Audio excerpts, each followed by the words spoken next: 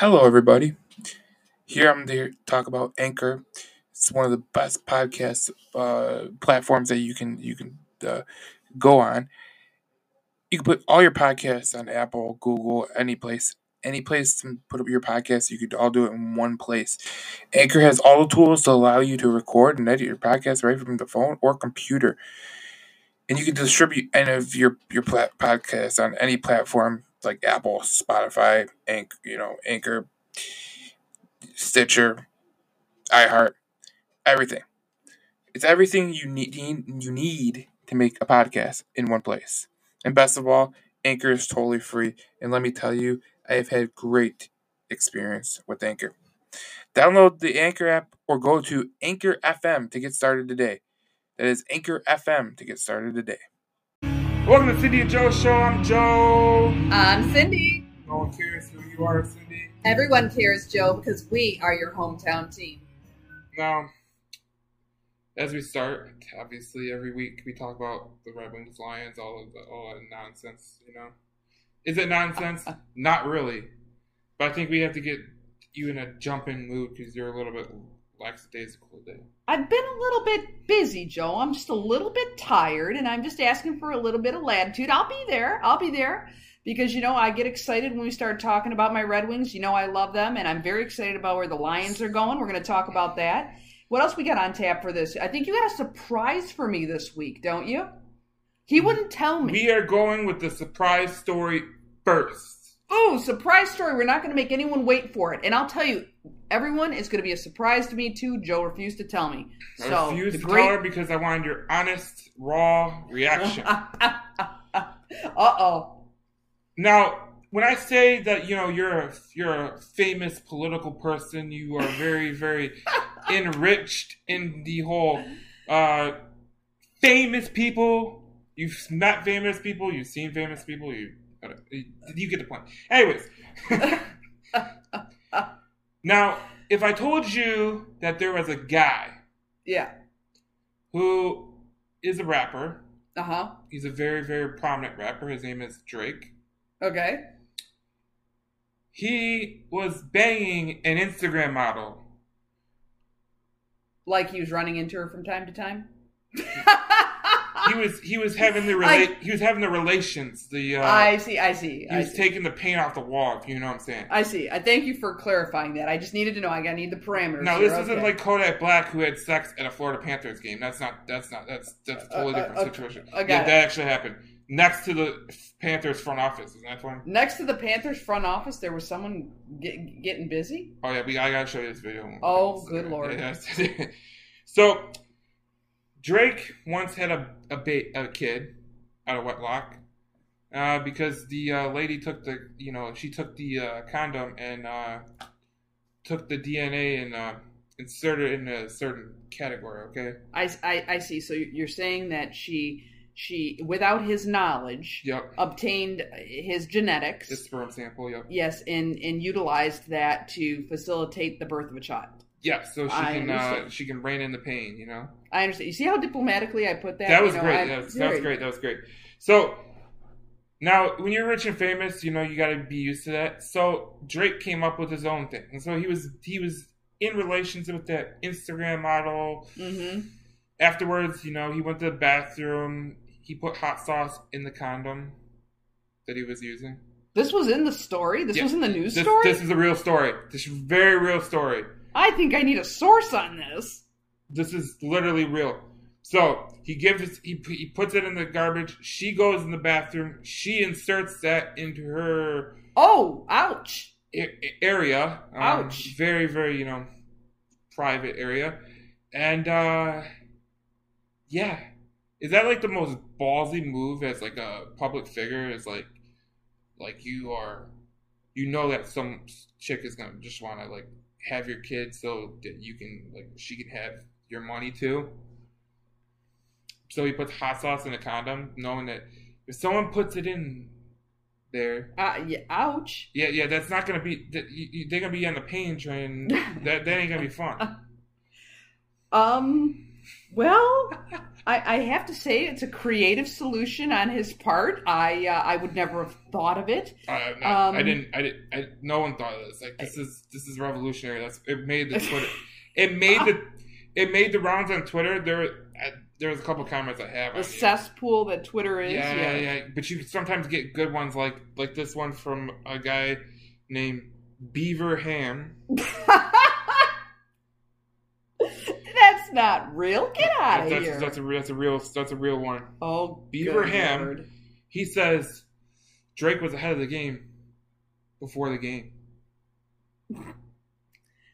I see. Okay, well, I would say a creative solution to an ages long problem. It's interesting. I've had some very candid conversations with a number of current and former professional athletes, and as you said, I've had the occasion to have conversations, and some of them are friends of mine, and so forth. And and people, other prominent individuals who others might try to some sort of tactic like that. And the reality is that is one of the things that when you join the professional ranks of athletics, is they do caution you against, and you are counseled by the team and by their consultancies on how to avoid that and the proper tactics to take. So they actually do, in the professional athletic ranks, give their newbies coming in, their rookies coming in to that environment, some advice in this area. I'm not sure they ever advised that. No. I don't think so. No. I've never heard that before. That is revolutionary. But and if she does try to do it, you'll know. Well, but how unfortunate is it? You know what I mean? That there are people that have this sort of agenda. I mean, it's terribly unfortunate. I don't understand women, and I'm speaking from a woman's perspective, okay? Yep. I think it's a sad commentary on my gender, that there are some that feel in order to acquire any type of prominence or any type of financial gain that you're going to use a child as a bartering chip to do that. I think is incredibly distasteful. Not just distasteful, it's downright unethical, and it shows a lack of character that I don't care to acknowledge in my own gender, but nonetheless it's there. And I gotta tell you, these people just aren't wrapped real tight. No. They're just, either that or they're diabolical. No. They're either crazy or they're sinisterly calculated, incredibly smart. I'm not sure which, but either way, not the kind of person. Here's the kicker. Be careful who you associate with, gentlemen and ladies. Be careful who you associate with, because there are people out there that have these kind of ulterior motives, and it's not good. You see it all the time. Now, there's a kicker to the story. Oh, God. Now she is... It gets more kicking than hot sauce? How do you get more kicking than that? I mean, if I was Frank's Red Hot right now, I'd be signing the drink. Get a sponsorship from the guy. That's right. Yeah. Sponsor I'd be like, listen, you put that shit on everything. Literally everything. But the kicker to this is she's suing Drake for that. On what grounds? Now, if you were the judge, because you're a professional, you oh boy, you are Clerk Barry, If someone came in your court and this was the court case, what would you say? I'm speechless. I guess it would depend on who so she would bring suit, and I would have to say, well, make sure not to order room service beforehand so there's no hot sauce available. I don't know. Do it better next time. Perhaps. I don't know. Yeah, she goes, why is there hot sauce in the bathroom? That's not your business. Keep it on my cabinet. It's interesting. What back in the day, what the advice was, and I had a very kind of candid conversation about this.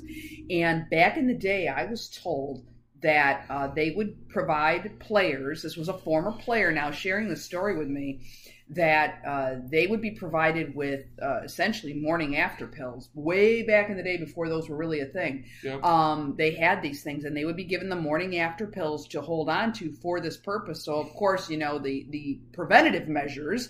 But if that didn't work and the heat of the moment took you, or the alcohol overrode your better judgment, then what you would do is you would give the pill to the young lady as soon as you came to, and she would take it. And what I said, I was absolutely flabbergasted that they did this. This was common practice. This is what they were advised to do, and even provided with these medications, by their team, or whoever gave it to them in their organization.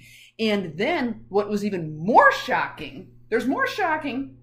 There can't be more shocking than morning after pills.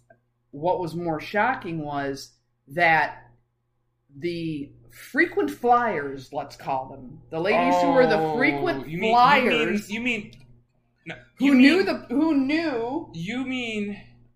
the puck bunnies? In this case, it happened to be hockey, yes. Yeah. But this was the case across all sports. So whatever you call the sports groupies, the regular gals who this was their the thing, ball jumpers, whatever you want to call them, would even ask for it. They knew to ask for it. If the player forgot to give it to them, they knew enough to ask for it. You imagine you have a daughter. Can you believe that? You imagine having a daughter and that's her claim to fame. How unfortunate. That would be... unfortunate. I'd be like, God, I failed as a parent. Like, oh my God. Yeah, right. Like, that's your thing. Terribly unfortunate. Yeah, so no, this kind of stuff has been around in professional sports for a long time. They've been dealing with it. And it never ceases to amaze me to what extent people will go, and in this case a woman, but what extent they will go to try to get close to or take a piece from a famous person who they perceive to be famous. Why not? It's insane. Why don't people just simply attempt to...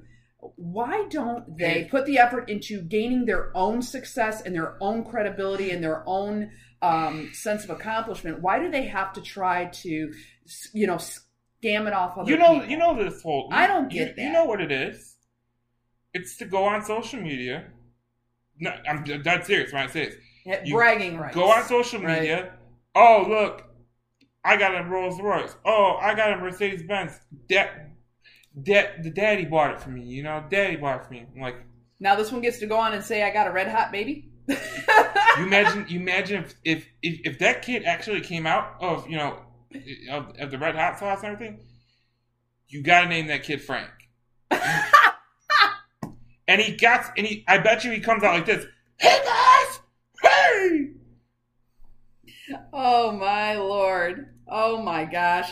You might as well call that baby Hercules over there. Yeah, I'll tell you what, if that is proof right there that there is a God, Joe, and that miracles do happen. If a baby were to come out of that scenario, that has got to be the hand of God there. There's no other way to explain 20 years from now, explain to your kid how you were conceived. Well, see, son, I had relations with, a famous rapper, and you might know him, you hear his songs sometimes. And he put red hot sauce. You were conceived in red hot sauce. Wait, what?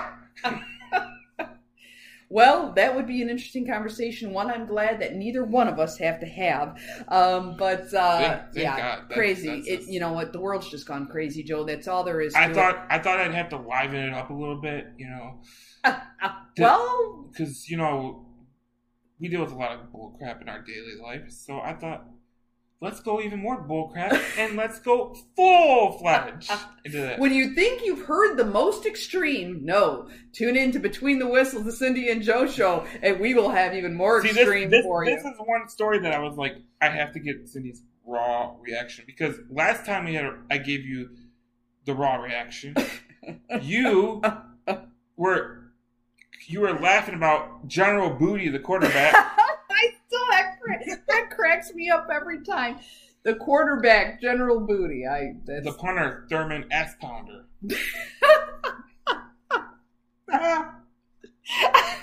And do you want to know? I got one. This is not sports, But one of my favorite doctors, one of my obstetricians for one of my kids, his name was Dr. Utter. Oh, boy. It's true. Oh, boy. Can you imagine going through life like that? Like, your name is like... He's a fabulous doctor, by the way. Doc, you know I love you. Now, there was a kid I went to high school with for a very, very short time. His last name was spelled in a certain lady part that, is very active. I don't know what that means, and I don't think we need to expound on it at this time. But it was, it was identically said the same way, like, Oh my. Yeah. It was okay. It was pretty I was like, God damn, like you imagine having your kid go through life and his name is a woman body part. it's like God, like I just feel bad. Imagine a guy named after a guy's part? Like what? Well, there is. And it's short for Richard.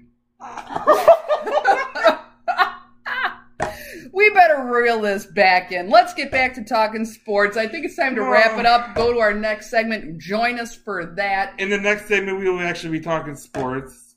We'll be talking the Red Wings and there's a lot to get into. We have to get into it, and we will get into it in the next segment.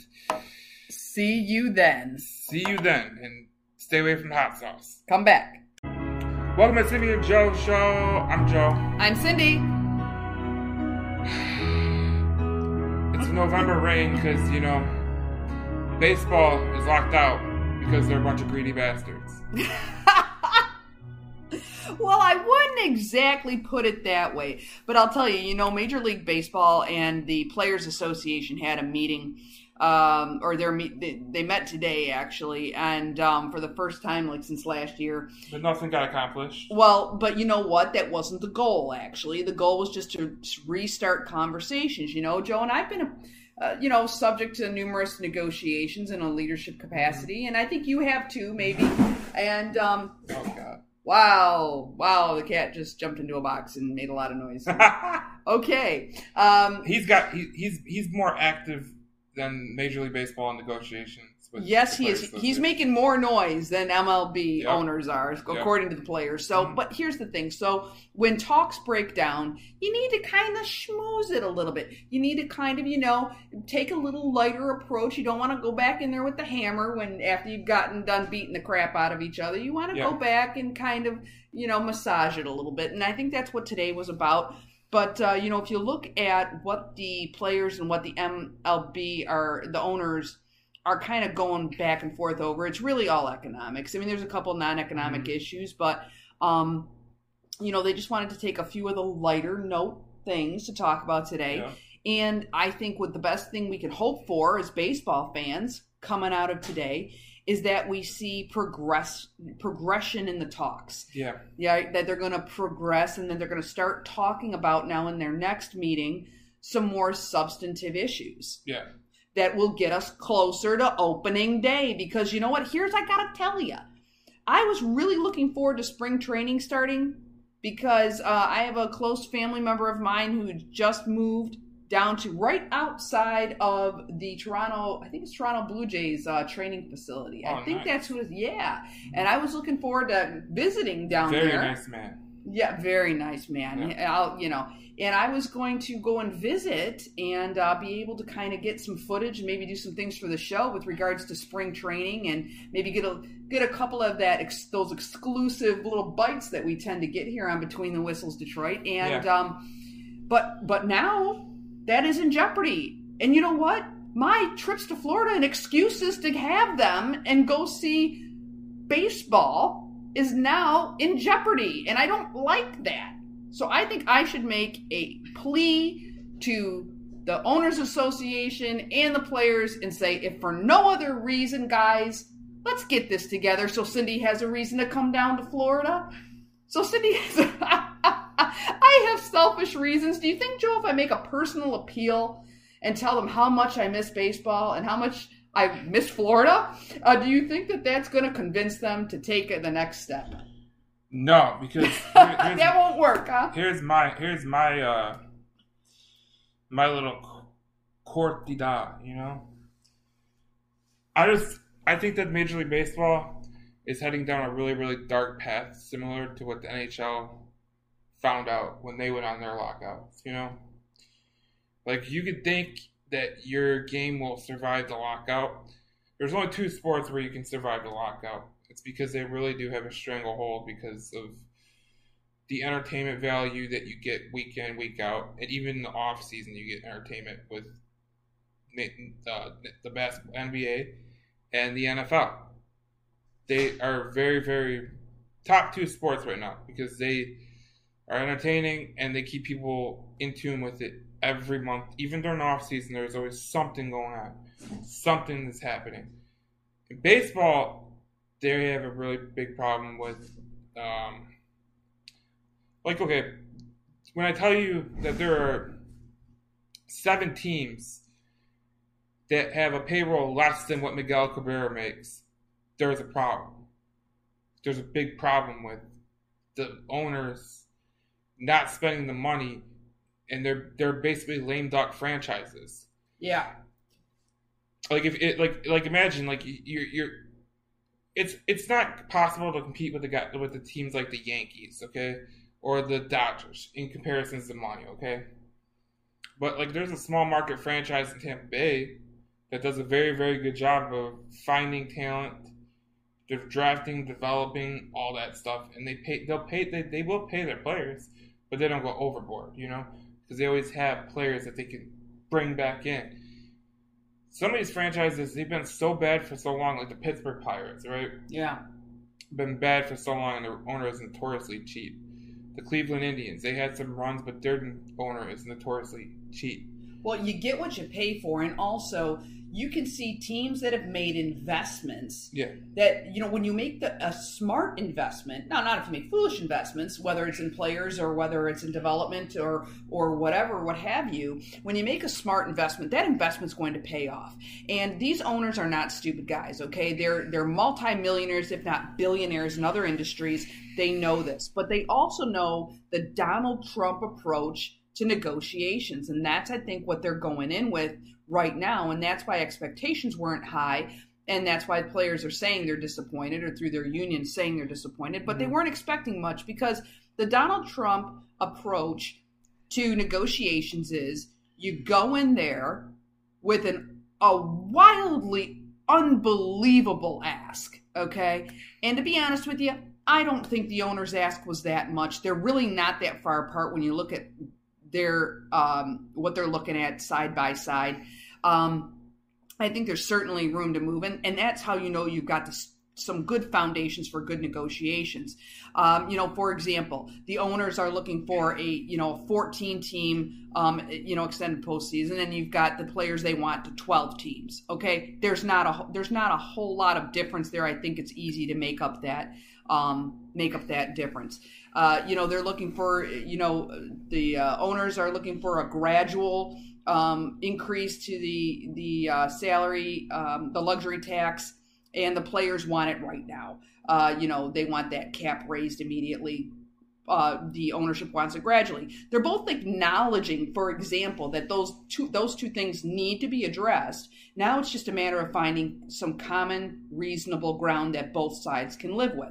But the owners are going to come in with an unbelievable ask, and that's par for the course of negotiations. So now let's see where it goes from there. But you struck on a good point, Joe, and that is, or we talked about this pre-show as well.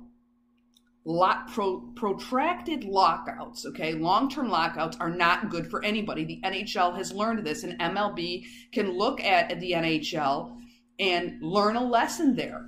When your fan base starts to look for other alternatives, the longer they look for those alternatives, they're going to find them. Mm-hmm. And once they do, it's really, really hard to get them back. It's going to be hard to get them back, yeah. That's right. And then you're spending more money to get that fan base re-engaged with your product.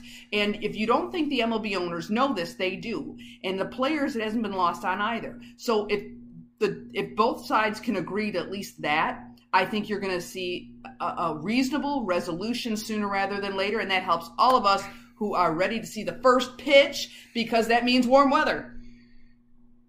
I doubt we'll see the first pitch.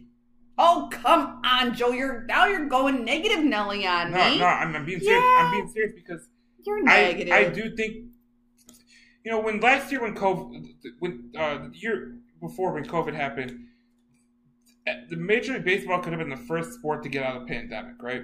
They could have been the first sport to be played on TV, get an audience because most of the people were home because of the pandemic and the COVID and all that stuff. And they fought and they bickered for like almost 3 months straight on salaries and all this junk. The reality of the situation is they could have been seen in front of so many people that might not like baseball, that might not watch baseball like you and me do. Right. But they didn't take the chance because they were busy fighting amongst themselves. It's like you have kids. It's like when you have kids, right? And they just bicker back and forth, and they're doing it for an hour. And you're like, if you would have just cleaned the goddamn house, it would have been fine. It would have been over with by now. Right, Since you bickered for about an hour, it ain't working. Now you spent 2 hours instead of an hour that you could have.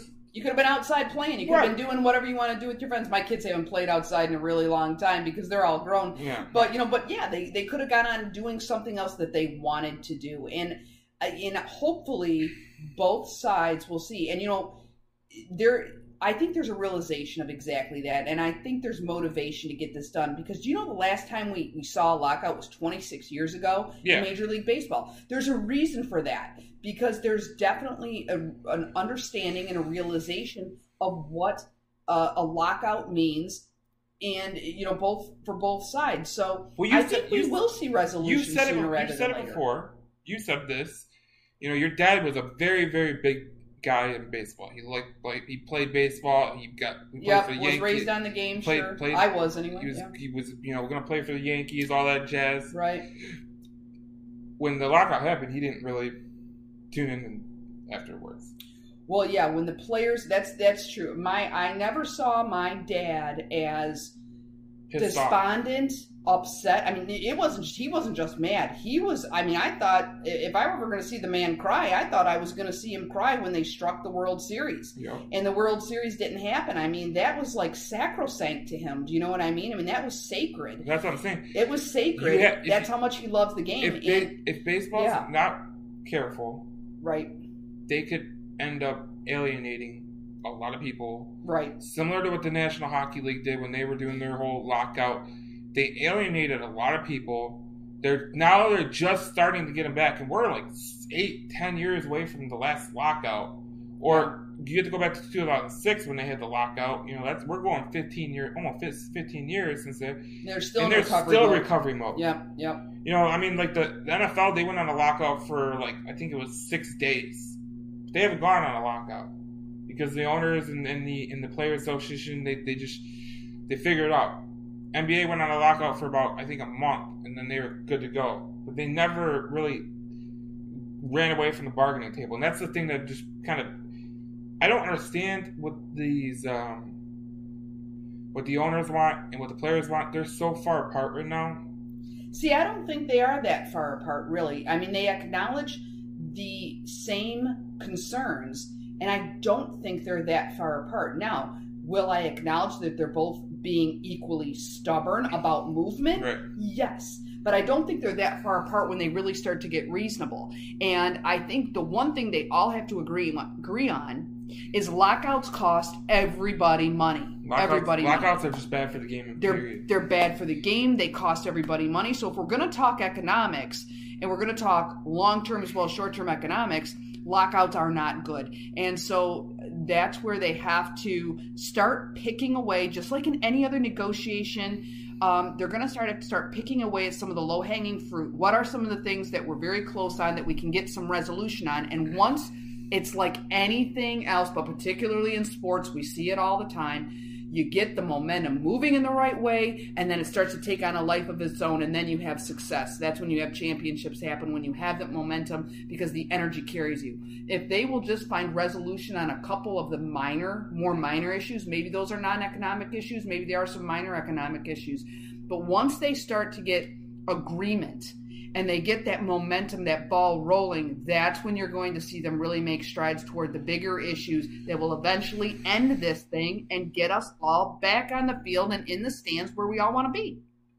I can't say it better than that, but I have a bad feeling that they're going to be so stubborn and they're going to play stupid, just like they did during the pandemic with the whole could have been the first sport out, but instead they let hockey get out first, which was smart for hockey. They really took the charge on that one. Well, there you go. I mean, and that's exactly who's going to benefit from baseball dragging its heels on this. It's going to be other avenues like hockey, basketball, sure. So those will be, and don't think that those industries aren't out there watching this very carefully because they know what the consequences will be, and they know what the opportunities are going to be created by that. Just think about the timing of if baseball didn't start on time.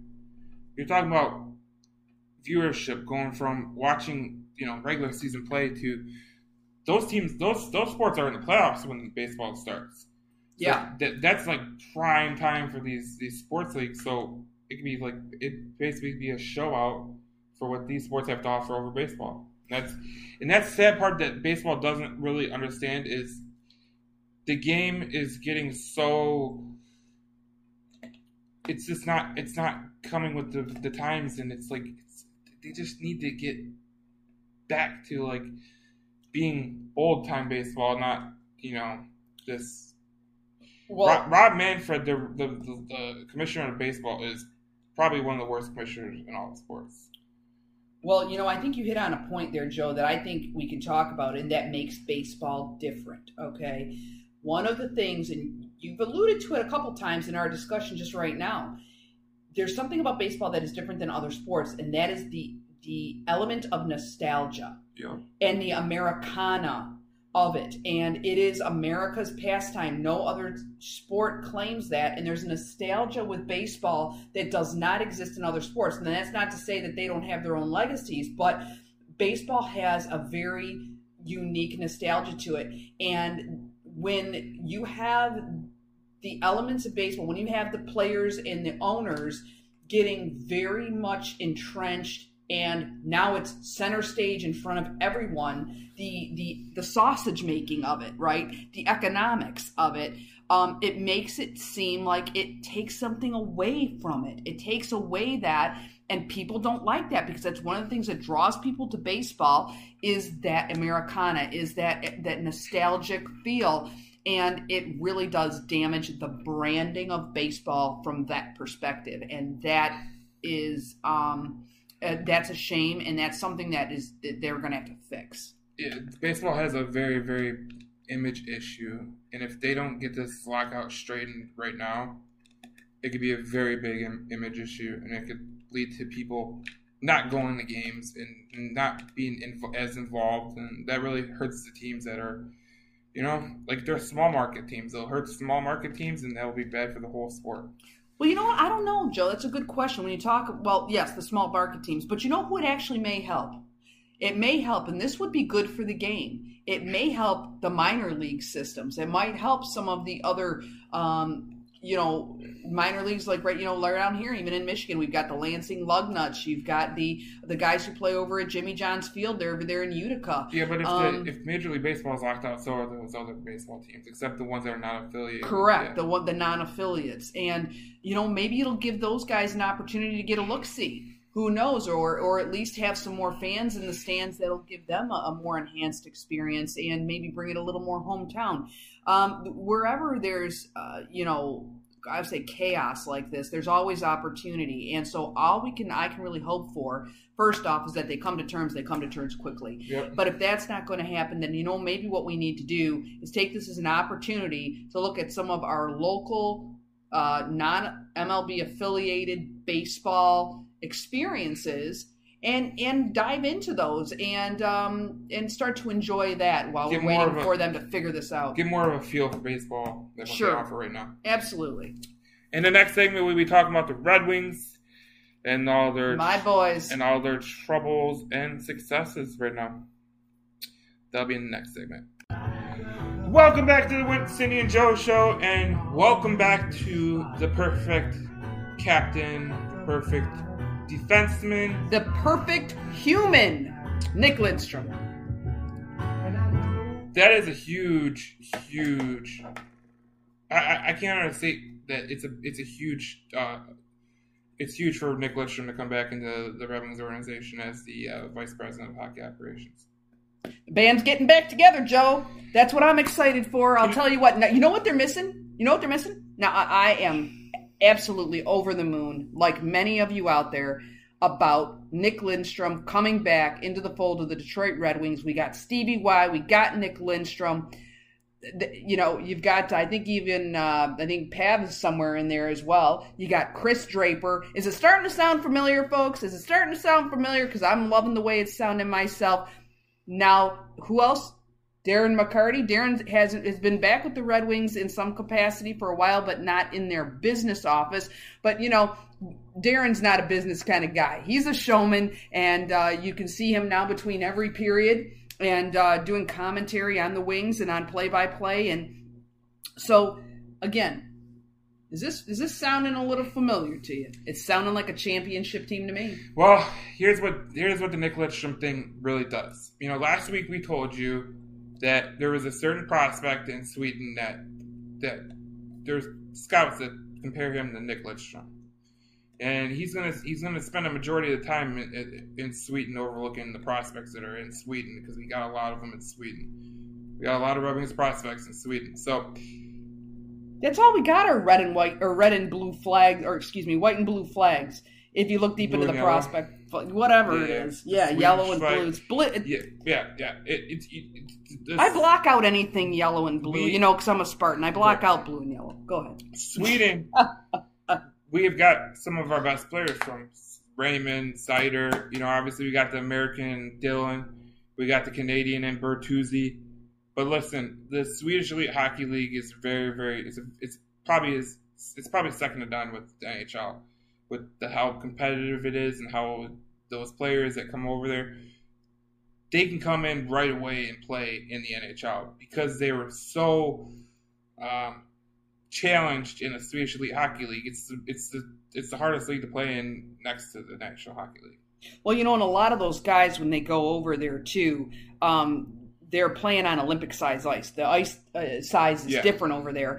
And so there's a little bit of an adjustment to make when you come back to play in the NHL. But outside of that, you're absolutely right. It's and in some ways, the rules over there, I think, better prepare prospects, rookies to come back here. And that's why it's good to have Lidstrom over there, because he knows what it's like coming from the Sweden, and coming to play for the an American franchise and playing on the American ice, and the challenges that come along with it, and what you need to look for in a defenseman or any skater, to win championships. Well, I can't think of anybody who'd be more of a foremost authority on defensemen than Nick Lidstrom. And I got a funny Nick Lidstrom story. Here's another opportunity. You just said Lidstrom. It's Lidstrom. I know it's Lidstrom. Yeah. But this will be a funny story because it's a Nick Lidstrom. I have to make sure I enunciate so Joe doesn't think I'm using an N. Lidstrom. I got a funny story for you. This is another opportunity to point out how green Cindy was and how much progress I have made in my hockey education. So, as you know, and many of you know who listen, that I am writing a hockey novel that is going to be fantastic. By the way, you're all going to love it, and look for it here in the next, can't tell you when, but in the future.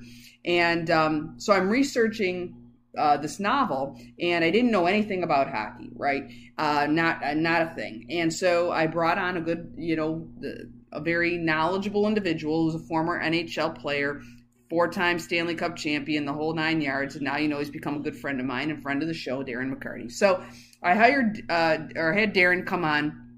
Darren chose to come on as a collaborator on the project, and he was fantastic. And one of the things he said, okay, he said, Cindy, we were talking about a particular character development in the storyline, and he says, who we should talk to? We're gonna call Nick. And I said, that's great. And I'm writing notes and I'm taking notes. I said, great, Nick. Okay. And I said, Nick, Nick who? And he said, oh, he's great, Cindy. He's fantastic, a tremendous guy. He's a great guy, and he's probably one of the best defensemen ever. I said, really? I said, what's his name? Oh, God. Now, I should have known better. And he said, Nick Lidstrom. And I'm writing it down, Nick Lidstrom. I said, how do you spell that? Oh, God.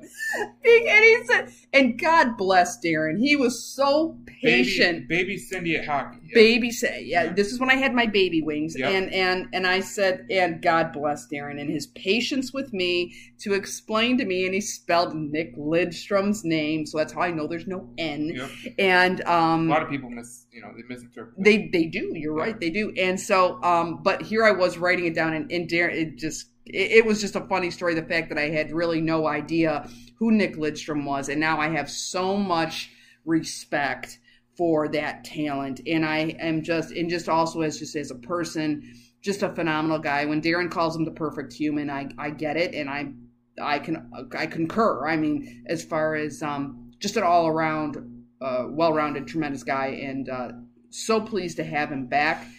You're right. If anybody can spot talent, it's Nick.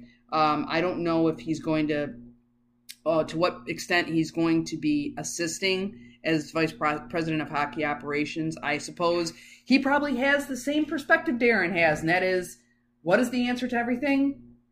When you want to know how to do something, or if you should do something, and when you're going to do it, whatever Stevie says. I thought it was interesting because Stevie was talking on 97.1 Ticket yesterday, and he was saying, he wanted Lidstrom to come because he's got a great hockey mind and he's composed, and there's a lot of similarities between Nick Lidstrom and Steve Yzerman. And both of them perfect gentlemen, by the way. Yeah, they're consummate professionals and absolute gentlemen. And they really do a great job of doing what they do, And I got to thinking. Oh God! Wait, hold the phone. I know, all right, know. Joe's thinking. Listen, I got to thinking. There is no better person for Dylan Larkin to learn off of than Nick Lidstrom and Stevie Y. And I'm pretty sure he's got the phone number to Henrik Zetterberg too. I bet so. You talk about because a lot of times when you're placed as a captain, it's very, very hard trying to learn the things that you need to be doing, the things that you need to be saying, all that stuff to the team. Going to Stevie Y, going to Nick Lidstrom, and asking them their opinion on what they do. That's a very, very good thing to have happen on your team. That's the one thing that Carolina, the players in Carolina, they say, like, the reason that they respect Rod Brindamore so much is, number one, he could probably beat the shit out of every player on that team. I mean, they call him Rod the Bod for a reason. I love it. But he was a great captain, and he was a captain who led a team to a Stanley Cup championship in the Carolina Hurricanes. When you're a Stanley Cup champion, there's certain expectations that come along with you being the captain. And when you're the captain like Dylan Larkin, you're in your infancy stage where you're a rebuilding team, you're just getting going. Stevie Y went through that. Dylan's like a baby C. Yeah. Like I had my baby wings. I was a baby wing when I didn't understand anything. I'm not saying Dylan doesn't understand anything about being a captain, but he's definitely in a learning phase. He's got his baby C wings. Yeah, I'd agree with that. I think this is good for him. I think that, the one thing that Dylan Larkin has really exhibited this whole year is his ability to be the leader that this team needs, especially with how young they are. And he's really taken the role over tremendously. And one of the reasons why, probably the most important reason why Dylan Larkin has been able to do that, in my estimation, is, and the most impressive thing to me about Dylan Larkin in a transition even from the last season to this season, is I think Dylan has demonstrated the ability to be teachable. Yeah. He's been teachable. One of the things we were talking pre-show about some things in the political realm, which is my area of expertise, and I said one of the most frustrating things is people who aren't teachable, who refuse to be teachable, and they think they know everything. They come in as rookies, or even maybe they've been around a few years, And but they don't got as much experience as like a person like you in that realm, right? Or right, like Dylan Larkin, or even more so than me. Other people who have even more experience than I do, and they just refuse to be teachable, and that's very frustrating. See, that's a part of life in sports that people really don't get. Is like you have to be teachable. You have to be teachable in the way that you approach things because you don't know it all. Yeah, I'm 27. There's things that I do not know, and there's things that I do know, and there's things that I kind of learn as I go. Well, as you point out, Joe, I'm considerably older than you. Yes. And I am still learning, and I recognize that I don't know everything either. So yeah, but it's kind of like that Scotty Bowman quote that if you don't learn something every day, you're failing as a player, as a person. You're not getting better. For sure. Like you got to be that thing that he told. When Stevie Y was almost traded because Scotty Bowman wasn't happy with him. That was what he told Stevie Y. If you can't be teachable, I can't help you. Yep. There's nothing I could do. So Dylan Larkin's willingness to be teachable, I think, is really what's going to been the catalyst to move him to that next level. Yeah. And I think so long as he remains that way and has that perspective, he will continue to realize his full potential. And I don't think he's there yet. I think there is more potential for Dylan Larkin, and I think he's going to realize that as captain, so long as he remains teachable. I had a teachable moment today too, and I think all of us Red Wing fans out there, you'll all appreciate this. So I was in a meeting today, and I was privileged enough to be in this fabulous room. There are a couple of former hockey players that are part of this organization I was with today, and I'm in this glass room, and along the edges of this glass room are all the etchings of all of the great hockey teams. Their logos were all around and etched in this room, and inside of the room there were all of these framed jerseys, all Red Wings, which were fabulous. And then there were a couple of other, I would say personalized ones or whatever. But one of the jerseys that caught my attention, and I kept looking at it while I'm trying to stay focused on the meeting, but I found out something about this jersey. It had all of these signatures on it, like a ton of them. There are like 25 signatures on this jersey. And, of course, after the meeting ended, I got the chance to take a closer look at it because the host of the meeting said to me, owner of the company, said, let me show you this. He goes, are you a hockey fan? Because we weren't talking hockey. We were talking something else. And I said, and another gentleman who was with us who knows me well said, oh, is she ever? Do you know who you're talking to? And this is the Motor City Ice Queen you're talking to, Yeah. And so, of course, she's, the de facto biggest, female fan of the Red Wings, right? And she has this podcast and so forth.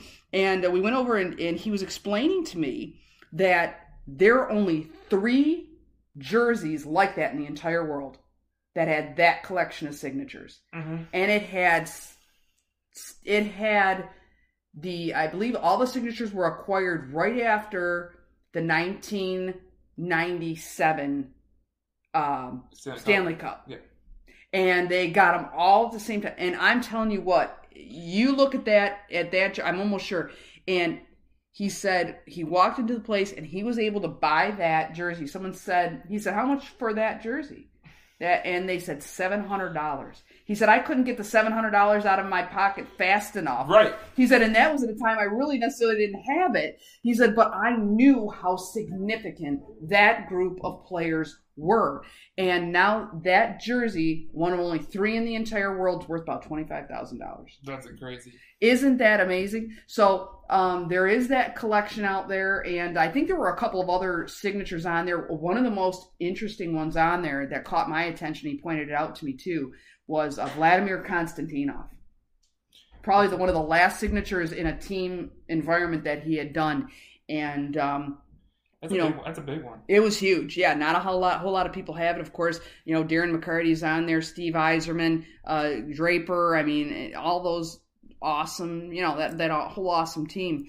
And but I had no idea that collection of signatures, I would have thought there would have been a bunch, but no, only 3 in the entire world. So, and one of them is right nearby me, and I had the privilege of being in that room with it today. So, That's another story that you only hear on the Cindy and Joe show. That goes to my point, though, about Larkin. It does. Larkin about. That's why I brought it up. Yeah. Well, the thing about being named the captain of the Detroit Red Wings, there's a certain kind of it's a niche. It's there's limited positions. There's been 37 captains in the whole Detroit Red Wings history. That's going almost 100 years. I think we're 96 away from 100 years. Yeah. And you've had 37 captains. Pretty good. That means that there's been some sizable captain gaps, you know what I'm saying, where you've had a captain for a long time.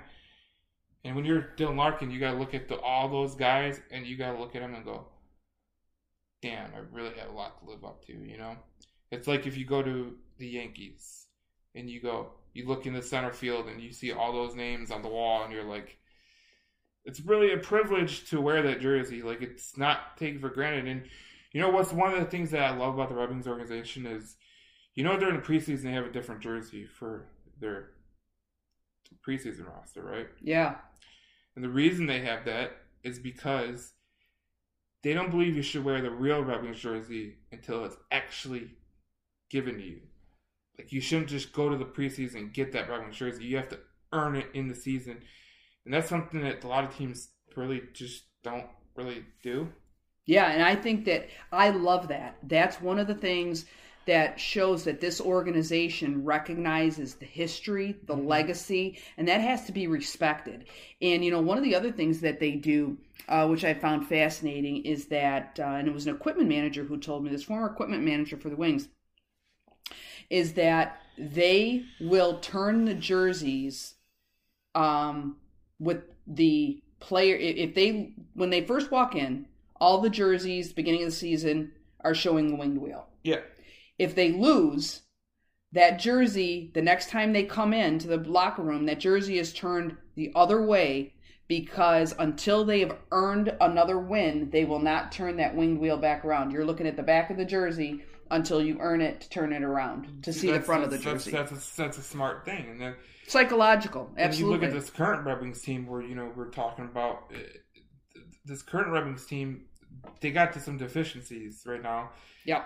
And there's a lot of people that just don't really understand what really is going on, I see a lot of the chatter about, it's all Blashill's fault, or it's all the defenseman's fault. They want to blame certain players, but, the reality of the situation is, I think people just need to realize that you're not far off from being a contender, but you're not there yet. And when you get Verona back, that could be a very, very big addition to the team mid-year, because you'll finally have a second line that can actually, score and get some points and all that, and that's a scoring opportunity. And then you're putting someone on third line who could score too, and you're kind of making the team even. Right now, we have not seen this Red Wings team fully healthy for a majority of the season. Yeah, and I think that's reflected in the standings. They were holding on by the skin of their teeth for that last wild card spot. Now they're out by, they're 5 points behind Boston. They've got an opportunity coming up here, though, to, they're playing Winnipeg tonight. They've got, 3 games in the next 5 days here. They can turn this around.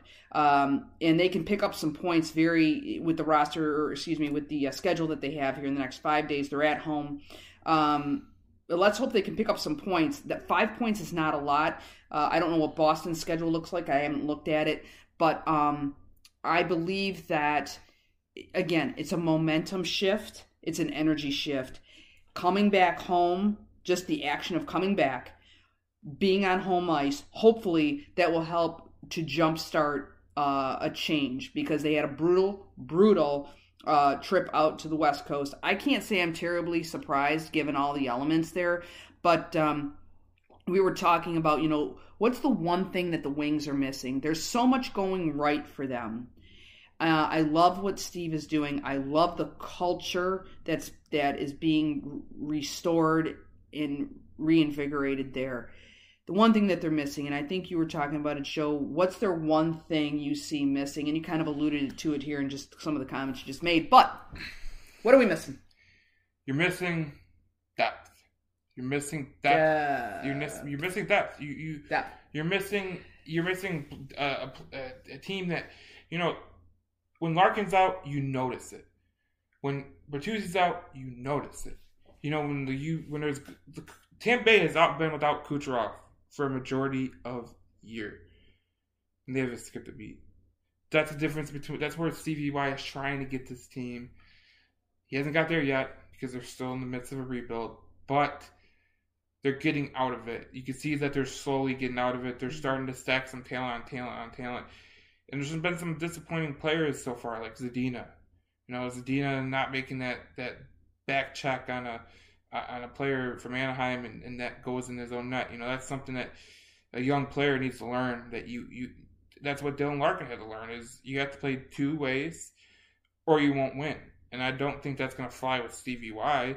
You're not going to be a one-way forward. And I think that's the one thing that Verano, when he came here, that's one thing he embraces. They don't want you to just be a one-way player. They want you to be a two-way player. And that is the most important thing in hockey, because if you look at all the teams in hockey that are consistently winning, and you look at the Red Wings when they were in their heyday and they were winning championships and contending in the playoffs, every player in the first and second line was totally two-way players. They played defense, they played offense. They got points, they scored, they played defense. Datsuk was a Lady Byng winner, a Selke Trophy winner. That's a Defensive Player Award for forward. I mean, that's what you have to do. And if you don't do that, then you really don't have a shot in hell to win championships in hockey. Well, I think Steve obviously knows very well how important it is to have multidimensional players. It's a multidimensional game. That's why having multidimensional players is so important. You have to be flexible. You have to be versatile. Versatility is really one of the greatest strengths that a player in any sport can have, because these head coaches and circumstances will mandate that you have to be plug and play. You have to plug and play. You have to be people that can deliver on a number of levels. So.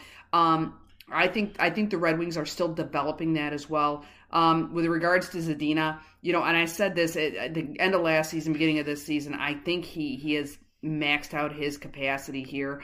I was hoping to give him another chance. You even said, give him another chance. We see flashes of greatness. Yeah, that's true. But I'm just not so sure that he's delivering where they need him to deliver. I mean, what are they going to do? Send him back to Grand Rapids and have him, be a star in Grand Rapids? So you have to try to keep bringing him up to the big club, and then he just folds in on himself. I think he puts a lot of pressure on himself. I think he's just that kind of a guy. And as a result, his performance is suffering, and he's, one of these guys has a hard time getting out of his own headspace. So I think it may actually be better for both the organization and for Filip Zadina as a player to perhaps move on from this, at least temporarily. I mean, maybe, go somewhere, it's like send him out to college and bring him back home. Maybe send him out there to get in a different environment where he can change the psychology a little bit. I don't know, but I just think it'll be probably best for both if at some point they move on, and I think Steve might be looking at that as well. You just can't keep doing the same thing over and over and expecting different results and be considered sane. I mean, that doesn't get it done. So I think there's a couple of bright spots, though, what we've seen with the struggles of the Red Wings. The bright spots, I think Nedeljkovic has proven that he's a starting goalie.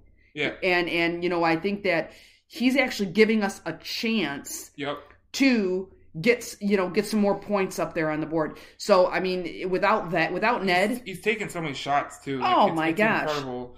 When you're 21, you're 21st in the league in shots against. I mean, you're really putting your goalie out to dry. I mean, the best teams, they average around 27 to 29.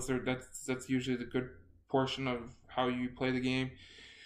When you're allowing 33 a game, averaging 33 a game, that's a lot of shots, and compared to the average team that's competing for, that's a 4-shot difference, and the 4-shot difference can be 4 goals.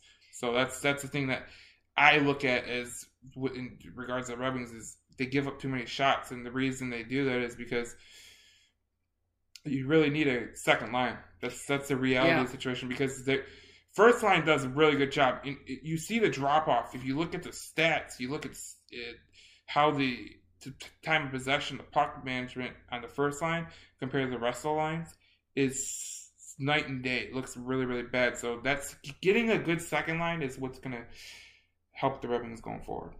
I agree. And there's, if you look at, speaking of differentials, my God, here's the thing.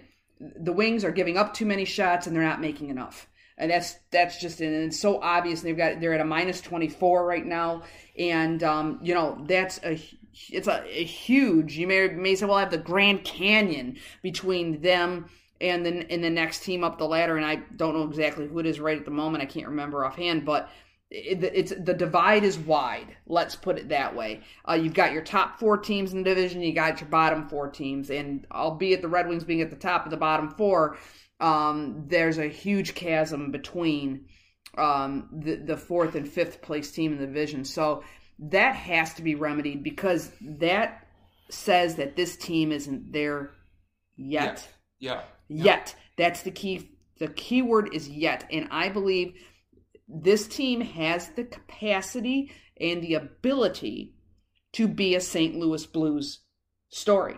Yeah. They could turn this around after the Olympic break or after the All-Star break, and you could see them just get ignited because they've got the pieces to do it. They just have to make a couple of changes. Once you get hot, you get hot. Yeah. And they haven't got hot yet, and they really need that second line to really propel things because then it really goes through the third and the fourth line.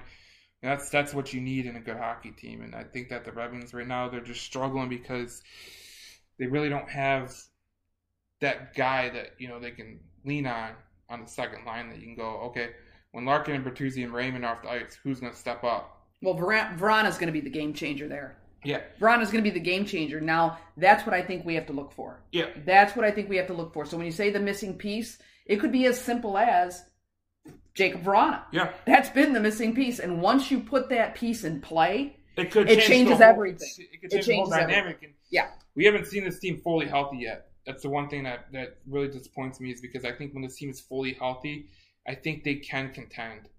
But they haven't been fully healthy. And this is not a deep team. This is not a Tampa Bay. This is not a Toronto.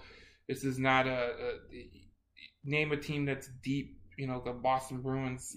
Yeah. They're not deep yet. They're not deep there yet. Yeah, and that's where Stevie's going, and that's why you got to trust the ice they're playing. And I do. In Stevie, we trust. In the next segment, we'll be talking about the Lions and the national media love affair that they have.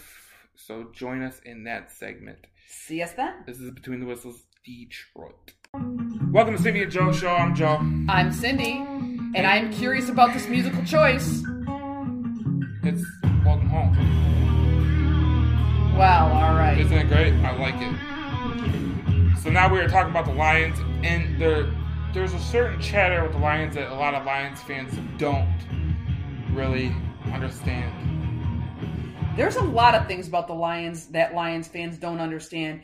One of the things they don't understand is this blast of where the hell was this at in the last 3 games? Where the hell was this at in the beginning of the season, and why didn't we see it? It could have shifted the entire momentum. Well, it was good because, now they're going to have a good draft pick, and they can really reboot the system. And the last 6 games since the bye week, they played very, very good football.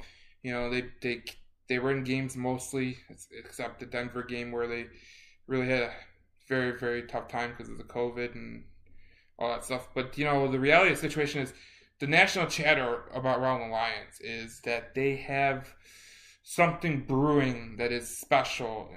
The national media is saying. I was wondering, do you buy it? Number one. Well, I'm incredibly skeptical, Joe, and it takes a lot to sell me on something because I'm a very logical person. I need a lot of legitimate data, and I'm not going to make a judgment on anything unless I'm pretty well sure of it, because when I say it, you can take it to the bank. Tell me, am I going to be able to take this one to the bank, Joe? Well, you struggle with a lot of things that most Lions fans struggle with. And that struggle is the fact that you cannot see elements of a competent franchise. Because listen, Lions, you just said it, and Lions fans are the same way. They are the same way. You know, we suffer from the same affliction, which is Lions fans. They're so fickle. Like they're so everything is bad and it's never going to be good, and it's a bad situation. It's a depressed bunch. Take yourself outside of it, okay? Look at the National Football League and then look at the Lions. And you go, why are you saying that, Joe? Because the Lions are not a National Football League team. They're owned by the Fords, all that. That's all the junk that I see on my Detroit Lions news page. Let me tell you, it's the same take every freaking week from the same fucking people. And it's like you gotta stop. Like you just gotta stop. You know, for once since I've been alive, okay? I'm 27. Yes. So a full 20 years younger than me. Listen. And I still tolerate you, which is stunning, but a testament to your character, good sir. Well, I appreciate that. But you are very welcome. You know, you look at these older people and they're like, oh, the Lions suck, the Fords need to sell and all that stuff. There's an interesting dynamic that people just don't really realize because some just fail to realize it and they like to place blame wherever they can place blame. Mm-hmm. But the ownership did change to another person inside the family. But that's happened before with a certain team that won championships. And it was a team in Chicago named the Blackhawks. Now, if you don't follow hockey, you wouldn't know, but the Wirtzes were one of the worst franchises. They ran one of the worst franchises to where the cable TV networks didn't pick up their games. They were so bad. Now that's bad when cable TV won't pick you up. Right. It's one thing to not be picked up by network, but when you can't get picked up by cable, you got a problem. Unlike that, the son took it over. Yeah. And he let the people do their jobs. He hired the right people, got the people in charge. Stan Bowman. Now, they made some mistakes down the line that came back to now. But they won Stanley Cup championships. And they were consistently winning for about 6 to 7 years. Because the guy who took over was like, I cannot take over this franchise and do the same mistakes that my dad did, or my mom did. You know, in regards to Sheila Hamp, when she's taking over her mom and her dad. When you take over a losing franchise like that, I mean, it's got to be, for a lot of people who have competitive nature, not the easiest. So I don't think Sheila Ford's going to be like, oh, because I'm fairly confident in losing. That's okay. It's fine. No. And I don't think that's the case here with the Lions. And I think people that are like Lions fans that are older and they just don't understand, like, you've never seen a good football team. Like, if you're not 80 years old, you've never seen a good football team. You might think you've seen a good football team. You've seen good football players on the team, but you haven't seen a good football team. I'll agree with that. 100%. There's a lot of people that don't follow the NFL like I do. There are very few people on the earth that follow football the way you do, Joe. It's almost like an obsession, kind of like how I follow politics. I wish that, you know what they have to have? They need to have trading cards for politics. Like, you know, like you could have, you know, like a trading card, you know, the rookie year, you know, the first year someone gets elected. Wouldn't that be fun for people like me who are political junkies? I heard that got held up in the Supreme Court, too. Moving on. No, but you do have this bizarrely encyclopedic knowledge of football, so... Yeah, and you know, the reality of the situation is, like, people, like, look, they see football teams and they think, you know, for instance, like, Lions fans thought the 2015 Lions team was a good team. They were not. I mean, they had chances to win, but they were not a team that can compete for a championship. Championship teams are different from good teams. Good teams are just... They can win in the playoffs, but they're going to get blown out when they face a really, really good team. The elite teams, okay? Right. You know, we've seen the Pistons make runs. We haven't seen the Lions make runs. What am I kidding? We've seen the Red Wings make runs. The Tigers make runs. You were infusing fantasy with reality, there, right, Joe. There we go. But, we haven't seen the Lions make a run. And so people always say, they'll never win. They never win. No. You got to look at what they're building in Detroit. And the national media has hit on it. They're saying, Brett Holmes, Dan Campbell, they're building something right in Detroit. And you look at the team and you go, okay, let's look at it. The offensive line is going to be stacked because they're going to have Ragnow back and they're going to, get him back, right? They have a running game. There was a top 10 rushing attack, okay? You get some wide receivers, how Jared Goff. You could potentially have a top 15 offense. You take the first pick. You take the first overall, your pick that you got, your first pick. It's going to be second overall. And you take that, and you're going to get your pick of the litter with the defensive end, either Thibodeau from Oregon or Aiden Hutchinson from Michigan. And you're going to take that, and you're going to take one of those guys. You're going to do your homework like Brett Holmes does, and you're going to pick the best player, not the player that most people want, the best player, because we've seen it with Detroit, the Red Wings. Yep. Stevie Y has taken a guy that wasn't really picked in that area, and they were like, oh my God, what is Stevie Y doing? And look now. Well, and as we've said, Stevie Y himself wasn't an overall number one pick. So, what does that tell you? You can still find Hall of Fame talent deeper into the draft. My gosh, look at Tom Brady. Yeah. He wasn't either. So look at Amon St. Brown. Prime example. The guy's on fire. He was a 4th round pick. Brett Holmes picked him up and he knew he had talent, so he picked him up. 3 weeks in a row, he's Rookie of the Week.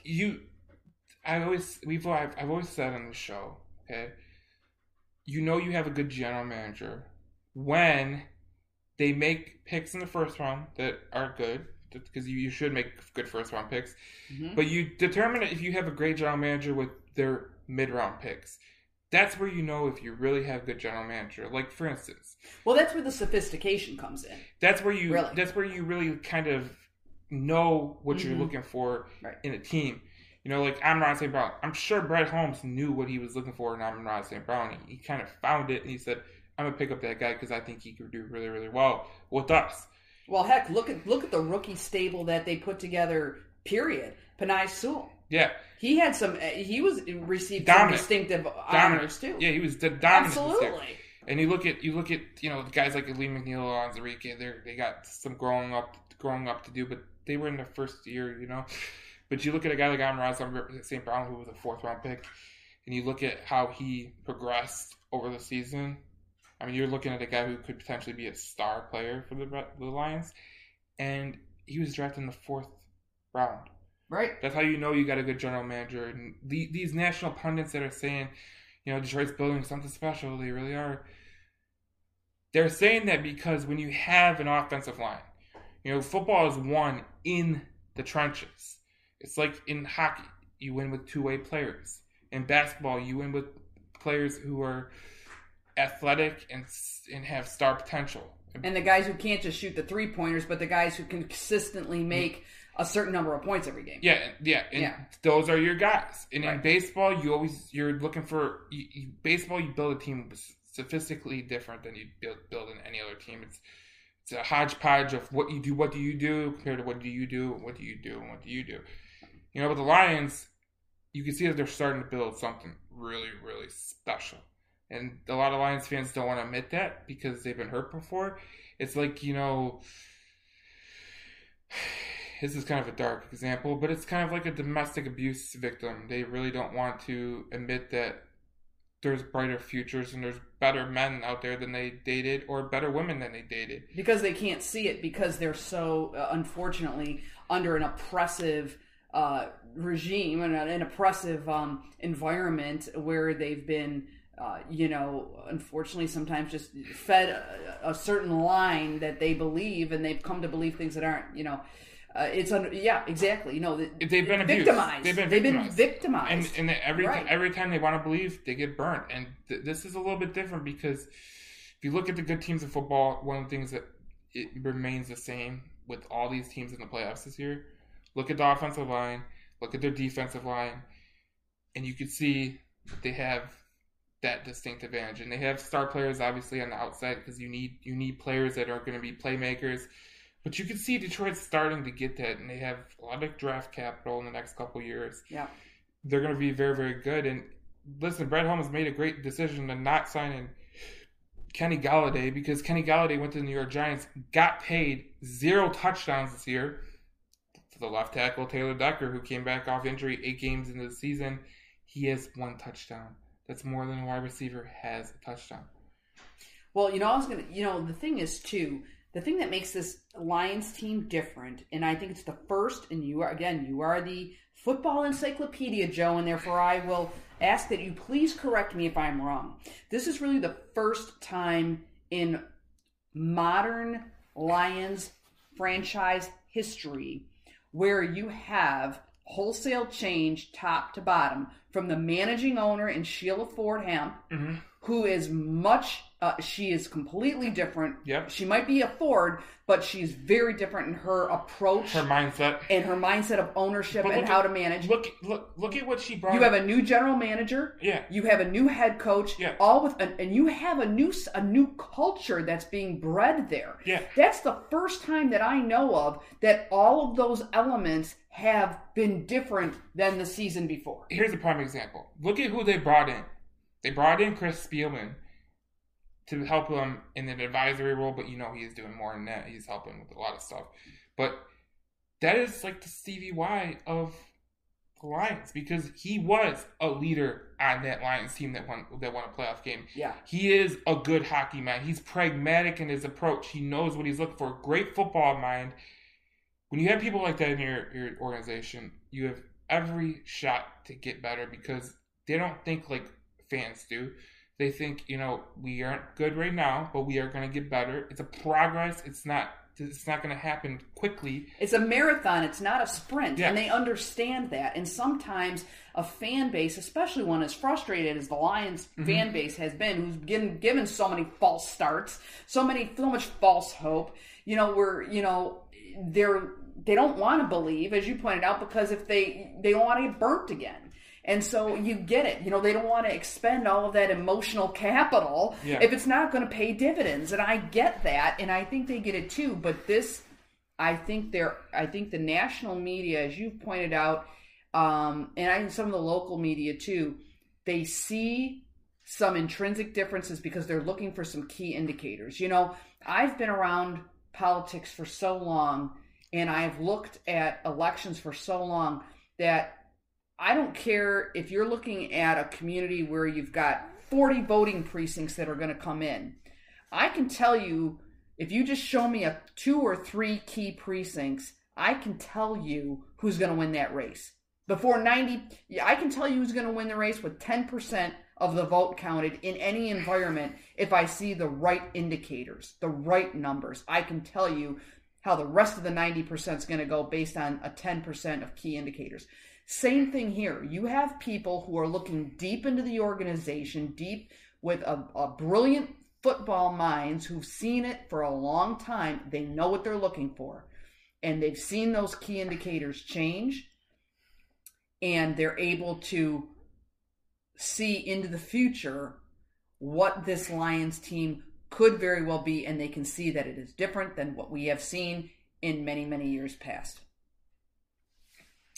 No, yeah, I agree with that. I think that, the one thing that people don't understand about the Lions, I think a lot of fans don't understand is, it doesn't have to be like it has been, I think they always think, that the worst is going to come and all that stuff, but the Cubs won a World Series, the St. Louis Blues won a Stanley Cup, the Boston Red Sox won a World Series. Mm-hmm.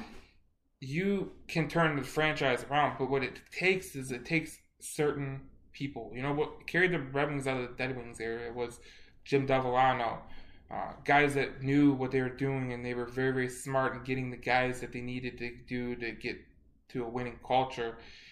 And you can see that the Detroit Lions are building the culture, and that's the most important part. I hate when people say that the culture is a bullcrap excuse. It's very, very important very, very important. Yeah. You look at all the teams across it, like they win in they're consistently winning.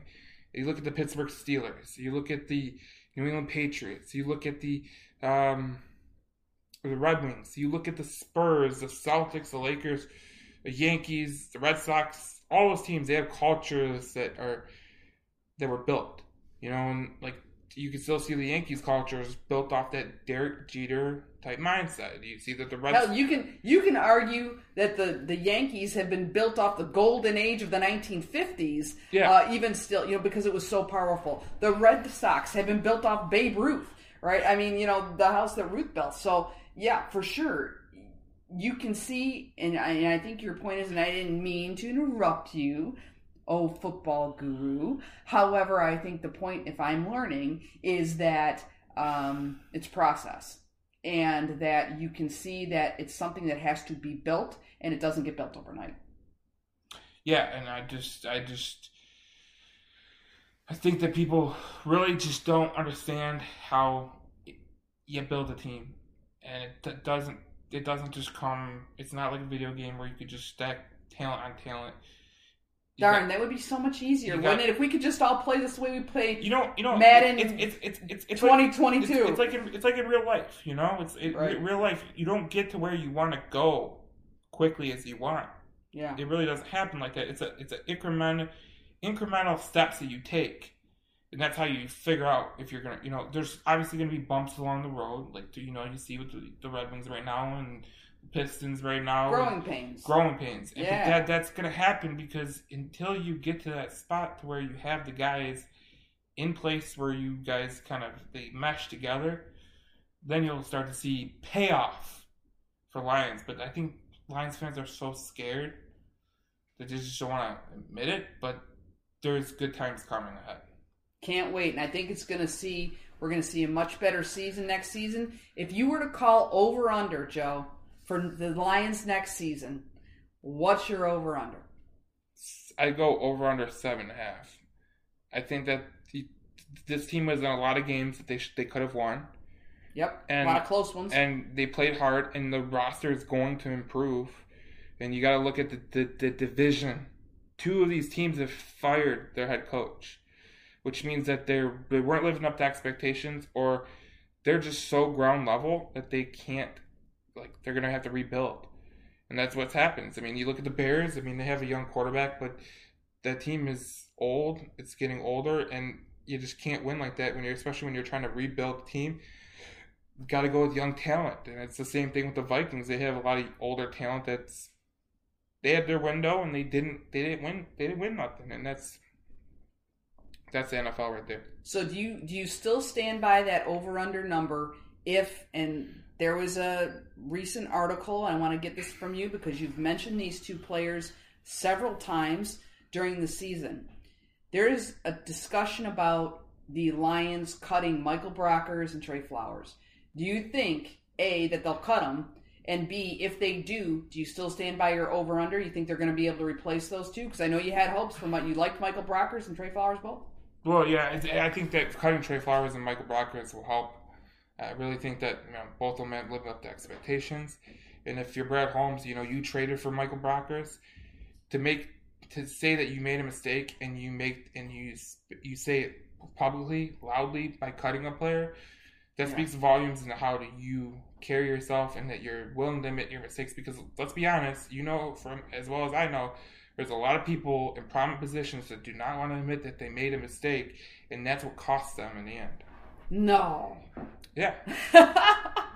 There sure are. Well, no one wants to admit when they're wrong. Nobody wants to admit they've made a mistake because they see it. They think that it's a perceived sign of weakness. But I think you're right. When you can admit you've made a mistake, you admit that you're wrong, and you take an active plan to remedy that situation for the betterment of your organization or your community, that is a point of strength.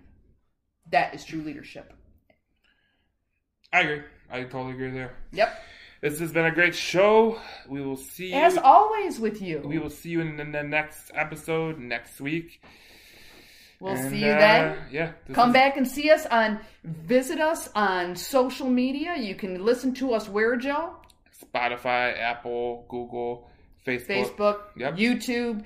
Come and join us. You're never going to get the same type of analysis you get here on the Cindy and Joe Show. Between the Whistles Detroit, we are Your hometown team. Absolutely. We will see you next week.